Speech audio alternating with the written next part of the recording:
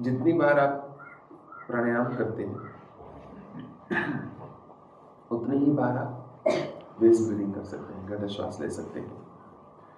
प्राणायाम और कपालभाति आपको इसलिए करवाई जा रही है ताकि आप घट श्वास कर सको, इस क्रिया को कर सको, क्योंकि आपको लाभ इसी क्रिया से मिलने वाला है।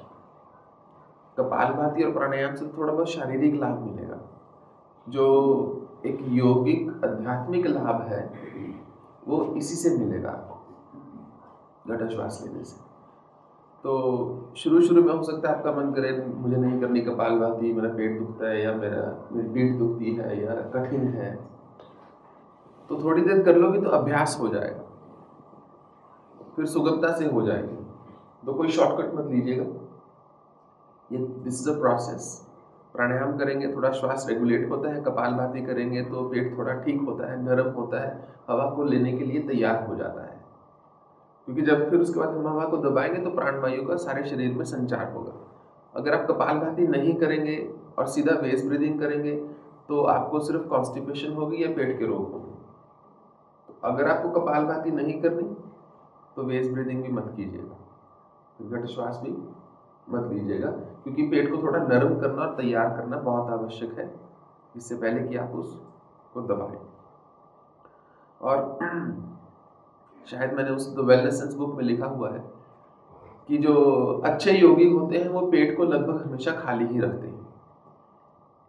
तो कम भोजन लेना चाहिए, खूब अच्छे से चबाना चाहिए, जितनी आपको भूख हो उससे थोड़ा कम भोजन खाना चाहिए। यदि 4 रोटी की भूख है तो 3 ही लेनी चाहिए, ताकि पेट में थोड़ी हवा रहे भोजन को घुमाने के लिए। ऐसा नहीं कि खा के पड़ गए पाइथन की तरह पड़े हुए हैं 6 घंटे, फिर उठ के खाया फिर सो गए, तो उससे फिर ये किसी भी चीज से कोई लाभ नहीं होगा। योगिक क्रियाएं योगी के लिए बनी है, और योगी वो है जो अपने शरीर पर कुछ नियंत्रण रखता है। तो कम खाएं, खूब अच्छे से चबाएं, कभी भी जल्दीबाजी में भोजन मत करें। हालांकि सुबह सुबह सबको जाना होता है काम पे और सभी लेट ही उठते हैं, इसलिए जाने की हमेशा जल्दी रहती है, परंतु थोड़ा जल्दी उठ जाओ। और भोजन के लिए तो सब कुछ करते हैं, भोजन करना अपने आप में एक यज्ञ होता है। जो भोजन अच्छे से किया है तो सुपाच्य भोजन, सात्विक भोजन अच्छे से जब शरीर में गया है तो जो यदि 4 घंटे में ना बचे वो आपको खाना नहीं चाहिए।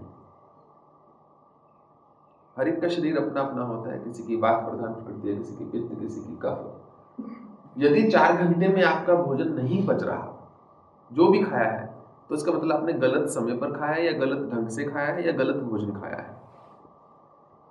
जब कोई भी श्वास की क्रिया की जाती है तो पेट थोड़ा सा खाली होना चाहिए। यदि आप मान लीजिए ब्रेकफास्ट करके कर रहे हैं तो इट्स ओके, परंतु भोजन किए को आधा घंटा पौना घंटा हो जाए और थोड़ा सा कम किया हो, मैं यही करके चलता हूँ। और दूसरी चीज़, एक आपको पता है दूध जो है वो बहुत कॉमन चीज़ है, एक शुरू से ही कहा गया दूध पियो बैलेंस डाइट है, दूध पियो बैलेंस डाइट है, दूध पियो बैलेंस डाइट है, परंतु यह वास्तविकता नहीं है। अधिकतर मनुष्य को दूध तो सूट ही नहीं करता। दूध एक सुपाच्य वस्तु नहीं है, खास करके गर्म दूध। जब आप गर्म दूध लेते हैं तो वो जाके पेट में वैसे ही बैठ जाता है बहुत देर। तो प्रकृति ने माँ का दूध बनाया है कि ठीक है 6 महीने 1 साल 2 साल बालक ले लेता है, उसके बाद उसको दूध की आवश्यकता नहीं होती।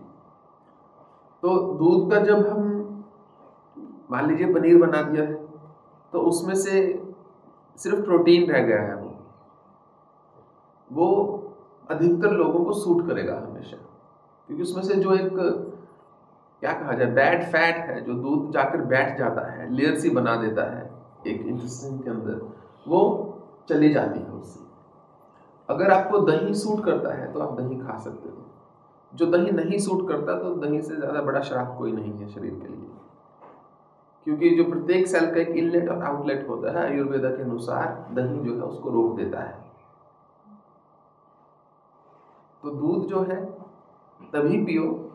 मैं इसलिए बोल रहा हूँ यदि आपको ध्यान में और योग में आगे बढ़ना है तो भोजन आहार जो हम लेते हैं वो एक अभिन्न अंग है उसका।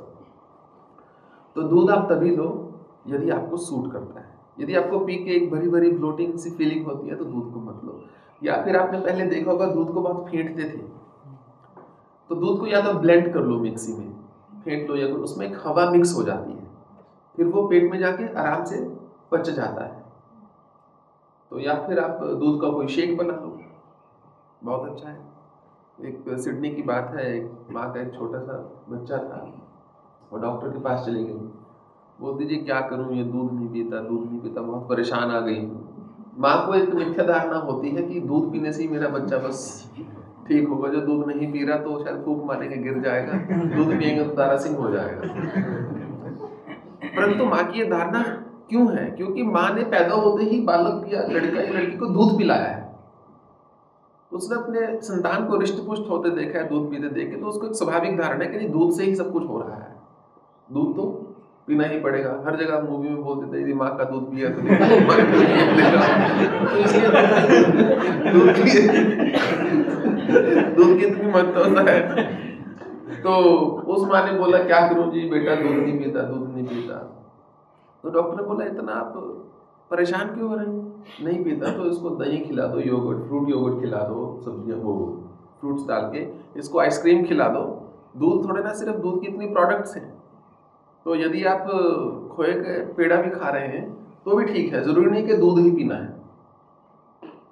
क्योंकि यदि कोई भी चीज आपके जो पाचन तंत्र को खराब करती है, वो आपकी रुकावट बनेगी इस पथ पर आगे चलने। भक्ति के मार्ग में ऐसी कोई बाधा नहीं है। ऐसे बहुत से संत हुए हैं जो मतलब फुटबॉल उनके आगे छोटी लगती थी, पर भक्ति में अच्छे थे, कोई दिक्कत नहीं, ठीक है। तो अगर भक्ति में चल रहे हैं तो कोई समस्या नहीं है, परंतु योग में चल रहे हैं, मैं छोटी छोटी चीज़ों पर इसलिए ध्यान देता हूँ, यदि इन पर नहीं ध्यान देंगे तो आपको रिजल्ट्स नहीं मिलेंगे। जब रिजल्ट्स नहीं मिलेंगे तो आप फिर उदास हो जाएंगे, आपको लगेगा कि मुझे 3 महीने हो गए करते, 6 महीने हो गए, 1 साल हो गया, 2 साल हो गया, अभी वहीं का वहीं खड़ा हूँ या खड़ी हूँ, कोई और देखता हूँ, कोई और शायद रास्ता होगा, कुछ और करने का ढंग होगा। जब सब चीज़ों का ध्यान रखेंगे तो अपने आप गाड़ी जो है आगे बढ़ेगी। एक मशीन में एक छोटा सा जो गियर होता है, छोटा सा कॉग, छोटे सा जो भी उसको बोला, वो भी ज़रूरी होता है, वो भी एक टूट जाए तो पूरी मशीन रुक सकती है। तो हर छोटी से छोटी चीज़, हर सूक्ष्म चीज़ का प्रभाव होता है। इनफैक्ट वास्तव में देखा जाए तो साधना अपने आप में है ही सूक्ष्म, अति सूक्ष्म। स्थूल चीज़ों का इतना प्रभाव नहीं है जितना सूक्ष्म चीज़ों का ध्यान रखना होता है साधना में। बस उसी से फिर आगे हमारा रास्ता खुलता है।